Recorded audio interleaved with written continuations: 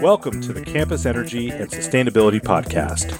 In each episode, we will talk with leading campus professionals, thought leaders, engineers, and innovators addressing the unique challenges and opportunities facing higher ed and corporate campuses.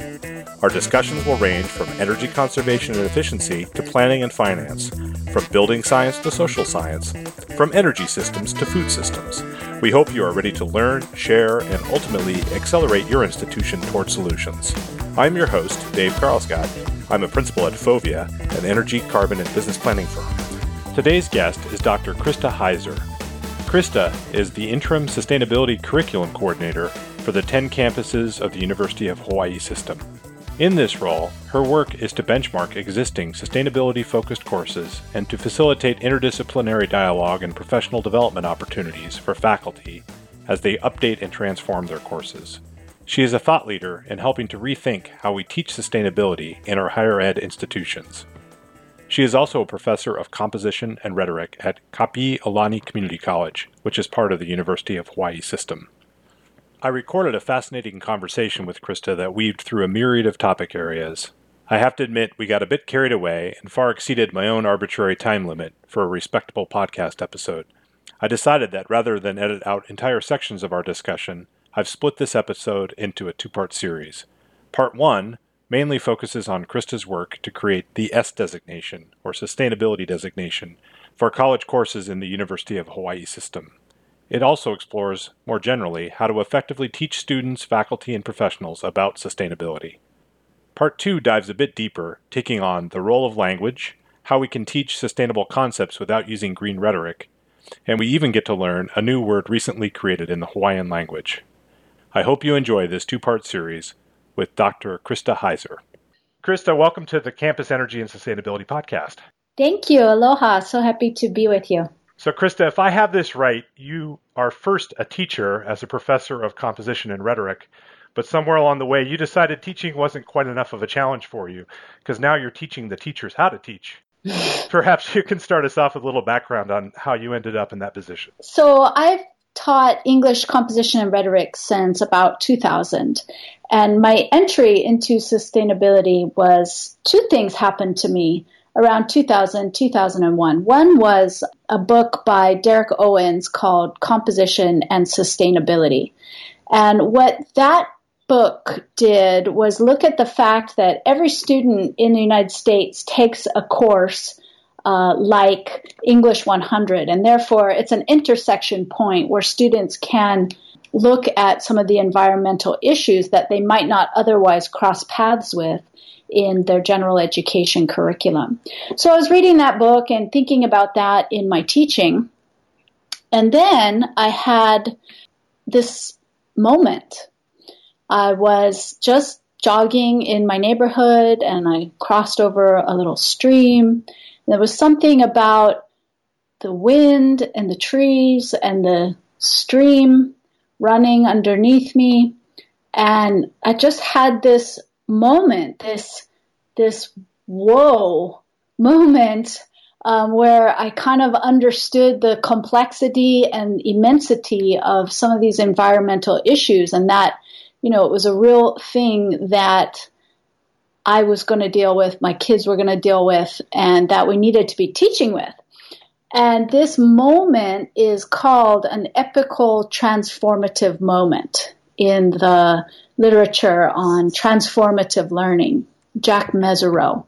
And, you know, people can change just like that.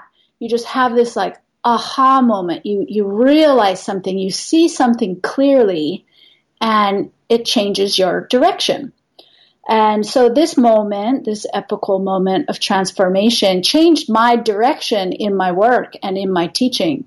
And I literally went home and started writing different lesson plans and started doing different research and, directing my work in a different way. What's interesting about this is that when you talk to business leaders, higher education leaders, teachers, you talk to people about sustainability and environmental awareness, and they will describe that moment. Some describe like an awakening, Some people have an illness or something that changes their mindset. And it's something that happens to people. So it happened to me and probably to you. That's probably how you got into the work you're doing as well. And that's the moment, ever since, that's the moment that I've been wanting to create for students. Because if they can have that type of aha moment in their learning, then it will change their direction. Krista, thanks for that introduction. And I think you're right. I think most of us have a moment like that in our own career. But it sounds like you've moved beyond just teaching sustainability to your own students and have now gone on to integrate these concepts into other courses in your institution. Tell us more about this S designation or sustainability designation. Yeah, well, let me tell you where the S designation project came from. So in my own class, I was teaching developmental composition at the time, a course called English 22. And the first thing I did was make my students start a campus recycling program. So they had to form a little company, and we made bins that were recycled, big barrels that had bleach in them, and we painted them. We wrote aloha and flowers and started a campus recycling program. So one, let's just recall that in 2001, we did not have a campus recycling program. And now look at what's going on all the campuses that you visit.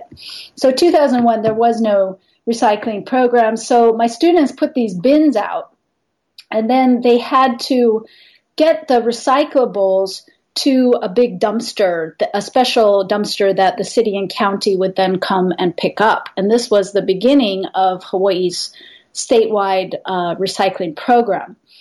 So my students, they didn't like doing this. They did not like collecting recyclables, hauling them across campus. It was dirty. It was sweaty.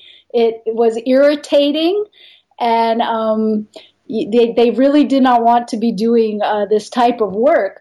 But what was interesting about it is that it put them in direct contact with behavior and behavior change, with their own behavior.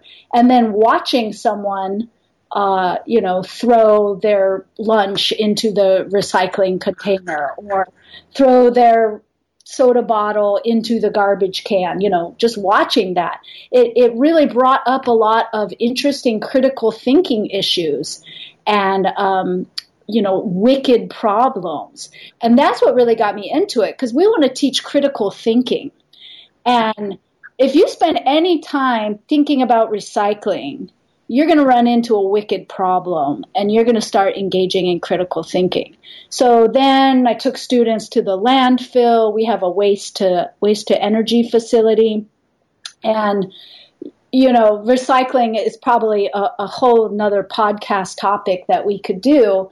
But it started to just unpack this huge issue of waste and materials and consumption and the wicked problems. And so I really got into it that way, started really engaging with those issues, started taking other classes to the landfill and the H-Power facility, and then started talking with other teachers about the waste issue, about some of our food security issues in Hawaii, and started saying, well, are you teaching this? How does this what does this look like in your discipline? So it started out as these informal conversations. And then in 2008, we had the first sort of system-wide meeting. So there were, a few writing teachers like me, some computer teachers, some scientists, natural resource people, of course. And, we were just started talking. What is sustainability? How does it change the way we teach? And what do we have in common in terms of how we're trying to teach this? And how can students find these sections? So that's really what the S designation project then is about, is like, okay, teachers are teaching this, but if a student has an interest in sustainability, how can they find these classes in the curriculum, right? Because the university is organized in this like 19th century disciplinary structure, geography, biology, botany, humanities. And sustainability is embedded everywhere in the curriculum. And then students show up and they say, oh, I'm interested in sustainability. And they don't know where to find it because they're coming from a different framework than the academy is organized.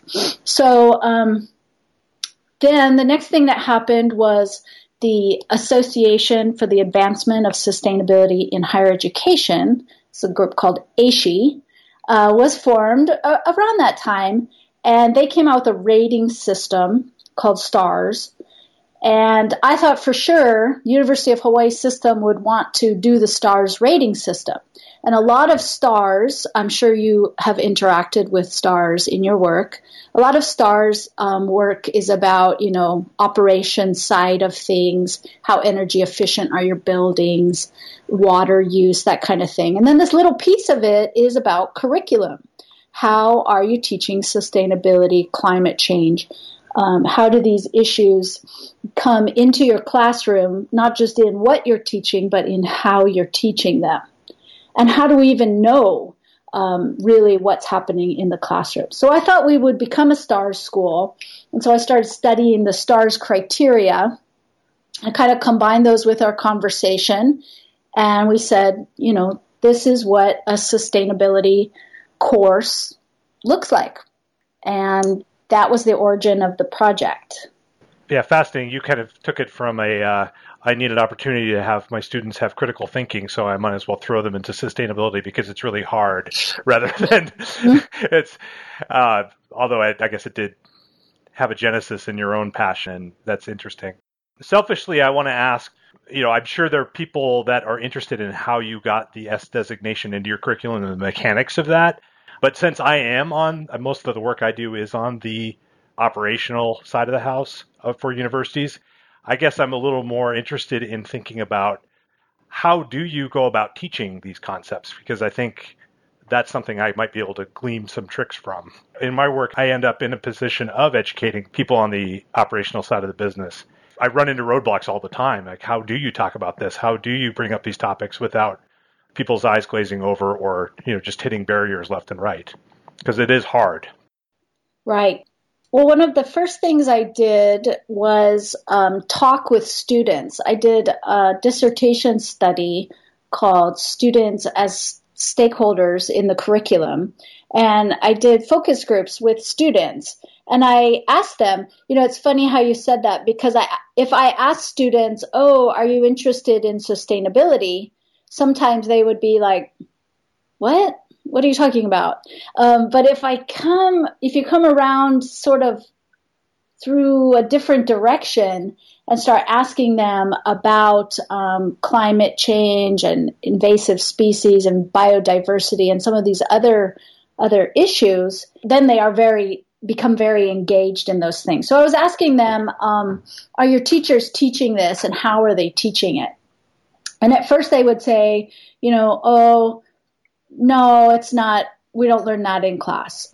But then they would say, except for, when the teacher starts talking about water bottles and water rights and Dasani, trying to buy water rights and sell water and things like that.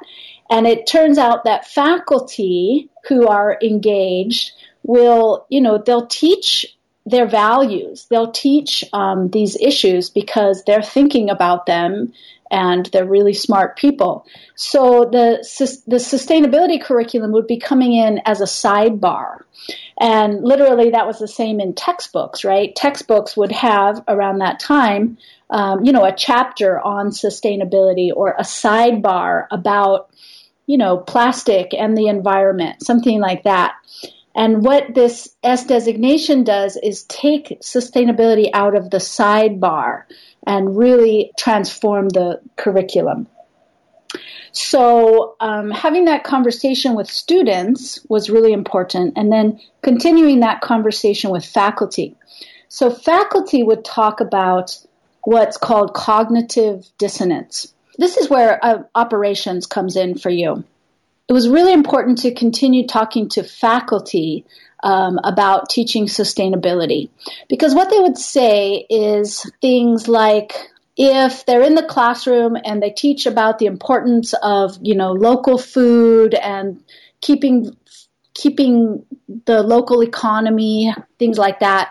And then if the students go across the Great Lawn to the cafeteria and they find bananas from Mexico in the cafeteria, or they look at why the healthy food is so much more expensive than, the less healthy food, issues like that, the teachers were telling me that frustrated them, and that the students would get one thing in the classroom and then one thing in the cafeteria, just as an example.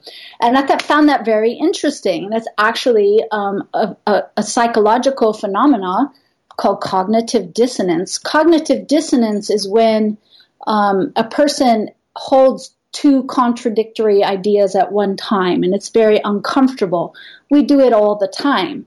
But this application of the concept is a little different because we're looking at a campus ecosystem, and the classroom is one part of the ecosystem and the facilities are another part of it, and they have to resonate with each other. Yeah. So if the students are learning one thing in the classroom and they don't see it when they step out into a different part of their college experience, then it creates this cognitive dissonance and is uncomfortable, and it almost negates what they just learned. Oh, it's interesting. I have run into a lot of frustration in my own work because I will interact with sustainability departments a lot of times, and part of their role is to help the operational side of the house, become, quote unquote greener. But a lot of their work has to do more with engaging students. And the way that you see that play out again and again and again is, at least, sort of in the shallow sense, is, what do I do about water bottles on campus, or what do I do about, we should have a garden on our campus, not really realizing that the scale of that compared to what the cafeteria is serving is dwarfed. And for me, I guess I run into a lot of cognitive dissonance when I hear things like that, because it frustrates me, because I kind of feel it doesn't really matter when the campus energy system is so much larger or so much of a bigger problem. Right. It might be interesting if we talked, instead of about cognitive dissonance, what if we looked at the potential for cognitive resonance? I may have just invented that term, cognitive. I like it. Right? You heard it here first. Well, yeah. This is that whole, what we talk about in sustainability, the living learning lab concept of college campuses and the way they are, can be like a small town or an ecosystem. If a student learns it in a classroom, experiences it on campus, sees it in action in their community, a lot of students' sustainability values come, of course, from their home and from their community, from what they see at the grocery store and so forth. So they're all interconnected. We need to think about all the places that a student interacts. The classroom, the campus, and their community are all really important sites, which is why it's important for faculty to also be engaged in the community through programs like service learning, or just through their own engaged citizenship. I want to come back to something you mentioned earlier, because you said something about teachers bringing it up in class. I remember having experiences like that in my own college. I had an English teacher that would rant and rave. I think it was about traffic patterns or something like that. And I used to get so frustrated because it had nothing to do with the English course I was taking at the time. Mm-hmm. But I remember she was very passionate, and she took a good chunk of our class time to talk about whatever that was. Tell me more about that, because it seems like you've run into that situation as well. Well, teachers are people, and they will teach their values. Whatever it is that they're passionate about, if they're a vegetarian or a bike activist, a lot of the sustainability activism has been faculty driven, and those faculty will it will bubble out of them in the way that they're teaching. On the topic of the campus as a living learning lab, right? So the faculty will say that whatever's being taught in the classroom needs to be, if the students can experience it then on campus, then they get that cognitive resonance. And that was maybe driving a lot of the work in campus operations. What the research on sustainability in higher education, some of the studies are saying is that the effort and energy on the operations side is actually beginning to exceed or surpass the change and transformation in the classroom. Some of the classroom stuff is maybe it's just less visible. And that's what we are trying to do with this sustainability designation is, again, make those classes more visible to students and more visible to other faculty so that opportunities for interdisciplinary dialogue are created. What's interesting is that there is so much energy on the facilities and operations side with like energy goals and things like that. So you could actually have like kind of the reverse impact if students are seeing water conservation practices or renewable energy, and they're not hearing about that in their classroom, then that's also a lost opportunity. Oh, that's interesting. So you're basically saying that while you might think that what's being taught in the ivory tower, which is usually way out in front or kind of the idealistic approach to things, you would think that they're teaching sustainability concepts at that like way out ahead of the facilities. But what you're saying is the facilities, since they are in a lot of higher education institutions, are pushing efforts like that.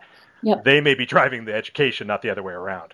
I have seen some studies to that effect, yes. Interesting. It's a very interesting time. This process can be very uncomfortable for faculty who, have to look at what they're teaching and what it means to students and how they fit in with this whole S designation. Sometimes it can be a bit uncomfortable for faculty. It can be uncomfortable also for facilities managers and administrators. Sometimes it feels like there's different goals, sometimes competing goals. What is the direction we're going in? And I think the reason it feels uncomfortable is because it's change, and change is difficult. What we're experiencing with sustainability in general is really a paradigm shift.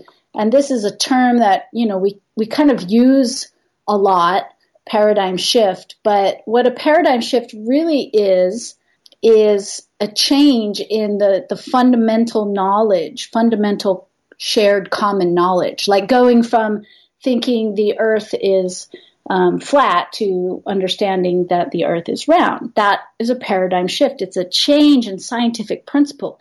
And this is what's happening right now, is a shift in, the nature of life and our interaction with natural resources. The understanding that those resources are finite is a change in how we think.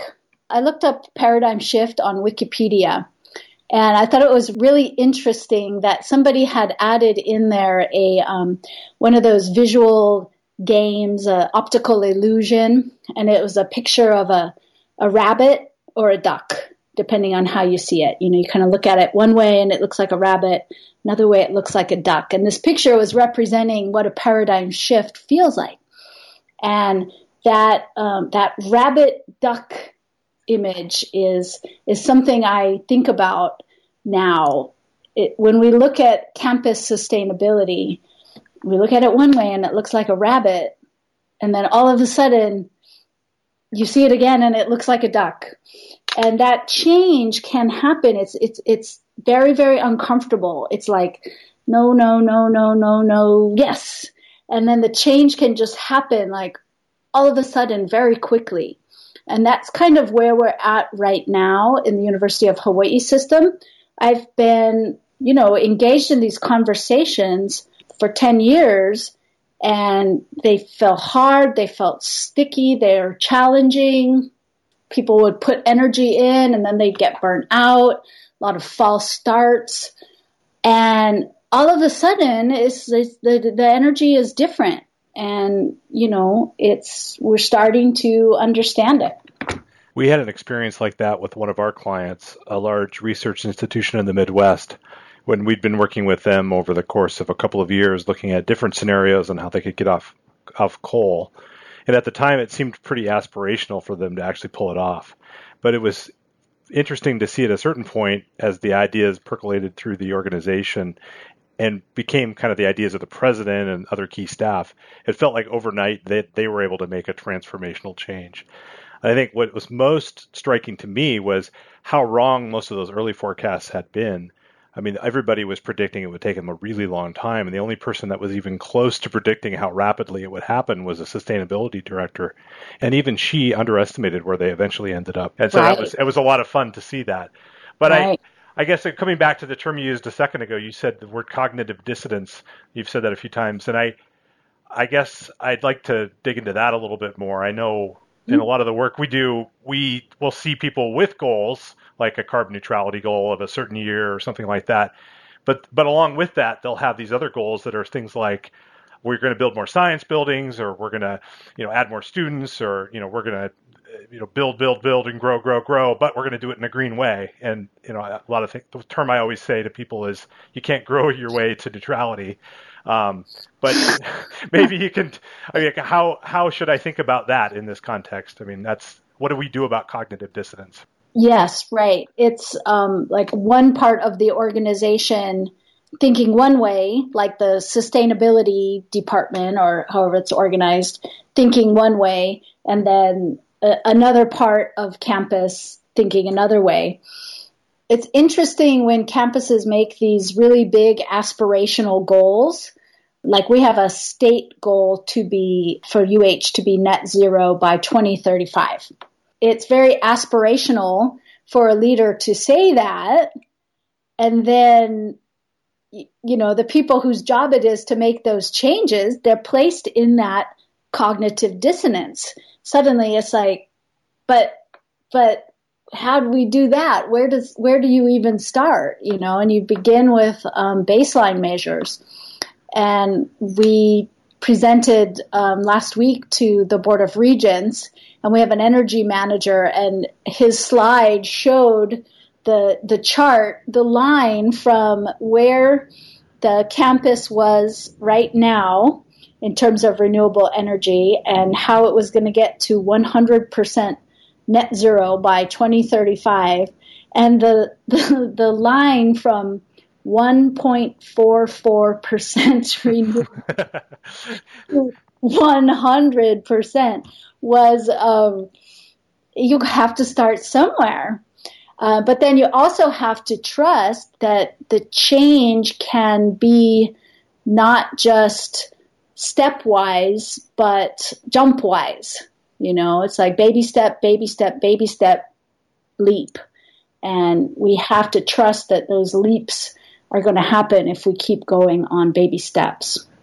Yeah, we hear that term incrementalism, which again, you can't really do baby steps all the way there. There has to be a giant leap somewhere in the way. And I see that a lot. And it usually is helpful when they have a goal like that, because at least it gets people thinking and talking. And I suppose the cognitive dissonance is part of the learning process, I suppose. It's not necessarily a bad thing. It's or is it? Or is it just something we need to recognize?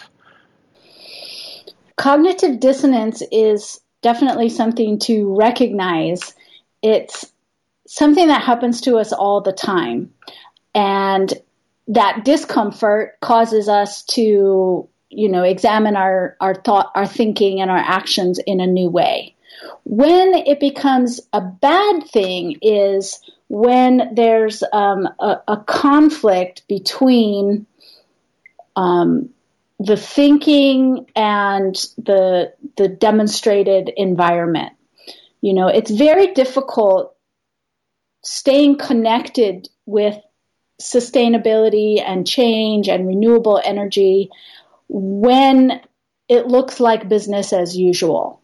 When the media is still, encouraging consumerism and the mall is all lit up and everybody's driving around, and it doesn't look like we're heading toward a climate crisis. It doesn't look like it. It looks like everything is fine. It's business as usual. And that's where I think cognitive dissonance, where if we can address those experiences so that students can interact with change instead of just thinking and learning about change, when they begin to see it, that's what accelerates those leaps. Not just in their mind, in that transformative learning, but in your campus projects and meeting those aspirational goals. Let's talk about the students then. So there's this concept of teaching students about sustainability, and that's great. Let's do that, because in 10 or 20 or 30 years, when they're running the world, we'll be really happy that they know these concepts. But, in my day-to-day world, I'm placed in a position where I need to teach people that are already professionals in place about sustainability, because they're the ones that are actually making the decisions to buy the assets that we're going to be stuck with for the next 10 or 20 or 30 years. So, how should I think about that? Yeah. Well, in some ways, you and I have the same job, because I'm talking with faculty about how they teach, and that is one conversation. What we do know a little bit about is how to teach sustainability with students, and I can tell you a couple of things that I've changed about my own teaching. Sure. One is that in talking with students, they'll describe like being on a roller coaster with sustainability. If they're seeing, films like Bag It or, any of these kind of ecotainment films, if they see that in one class and then they're researching that problem or issue, and then they go to another class and they might see the same film and research that problem or issue, we have to think about what they're learning in their other classes and how it's going to resonate with what they're learning in our class. We have to work together to create some coherence in how we teach sustainability. Because if we don't, the risk is sometimes it's called green fatigue. If you get students all worked up about something and then nothing happens, and then you get them all worked up and concerned again and nothing happens, then they tune out. They tune out from the real learning that is possible there. So what I did in my own teaching, I've been teaching environmental issues for almost 20 years.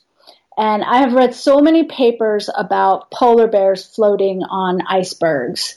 And I just did not feel that these papers were sincere. I felt students were writing what they thought I wanted them to write, and they weren't really thinking through the issues. So instead of teaching the problem, so I used to send students out to, research an environmental issue, and then we'd write a research paper. We no longer start by teaching the problems. We start by engaging with the solutions. Engaging with the solutions kind of primes the mindset to become engaged in the problem, right? You want to become empowered and hopeful before you start doing the research, not vice versa. Maybe that sounds like a simple thing, but I really always am encouraging people to stop teaching problems, teach the solutions first. No, I think we've kind of experienced that in our own work too, because if we just went in and talked to clients about how bad their issues are, I don't think we would get very far. The only reason we're there is because they want help figuring out the solutions. And if we can bring a message that there are some, we have a lot better chance of success than if we don't. So that totally makes sense to me. Mm-hmm. So that's one thing. And another thing that I've learned a lot about from faculty is about the power of place. And of course, we're teaching in Hawaii, where we have an incredible host culture and incredible environment. incredible degree of environmental impacts with biodiversity and all kinds of things going on here. The most powerful teacher we have is really the place itself, is nature itself almost. If you teach in a classroom from a book, then it's easy to remain distant from the information, to detach from it. But if you're teaching from a grounded sense of place, it's got tremendous impact. And that's something that faculty talk about a lot. Well, it's interesting you say that. I remember my own experience when I grew up in Montana, where I could go fishing out my front door, and I was right in the mountains as a kid. And then I went to school in Texas, and I remember how big of a shock it was just to not have the mountains right around me. And I never really realized how much I appreciated that until I was moved away from it. And now that I have kids growing up in the city, we do our best to get them outside as much as possible. But you see a lot of their friends that they just have no connection whatsoever. It's a foreign experience to me, but I'm starting to understand it a little better. Yeah, well, you probably know about nature deficit disorder, and it's a very real thing. If we're not connected to nature, we can't defend what we don't know, what we don't love, what we don't appreciate. So a lot of curriculum building does start there. Interesting. What I've learned about teaching sustainability and sustainability curriculum, and this is what I've learned from talking with faculty who are doing it, as well as from some of the research on sustainability in higher education and my own focus group research with students. It kind of boils down to a few guidelines. One is just not teaching from the problems, teaching from the solutions, being engaged and involved in real-world solutions. The second is that idea of sense of place and being grounded in place, the specific, whether it's Montana where you're from or here in Hawaii, being grounded in place. The other thing that comes up a lot is the importance of big picture thinking, systems thinking, or creative thinking. One of our faculty actually designed a course around creative thinking. And it's actually something that you can learn. It can be practiced and developed, creative thinking. The university, we are programmed to teach, critical thinking. And that's actually the opposite of systems thinking. Critical thinking is taking things apart. Systems thinking is putting them together. Creative thinking is how to see problems in a new light. So teaching those kind of big picture thinking skills. And then the other skill that is most important, it's on all the future workforce skills. The most important is communication, and both interpersonal and intrapersonal. So the ability to talk with people, engage people, and become a change agent, how to talk with people about climate change or behavior change is, right up there in the important skills for sustainability curriculum. Interesting. So we can't just have more engineering courses to work our way out of this? No, it is a much more interdisciplinary and even transdisciplinary endeavor. It's not just engineers, and we need different kind of engineers. That's it for this episode. We hope you enjoyed part 1 of our 2-part series with Dr. Krista Heiser. As always, you can learn more in the show notes and the podcast website at campusenergypodcast.com. Please let us know what you think by sending us an email. Our email address is feedback@campusenergypodcast.com. Catch you next time.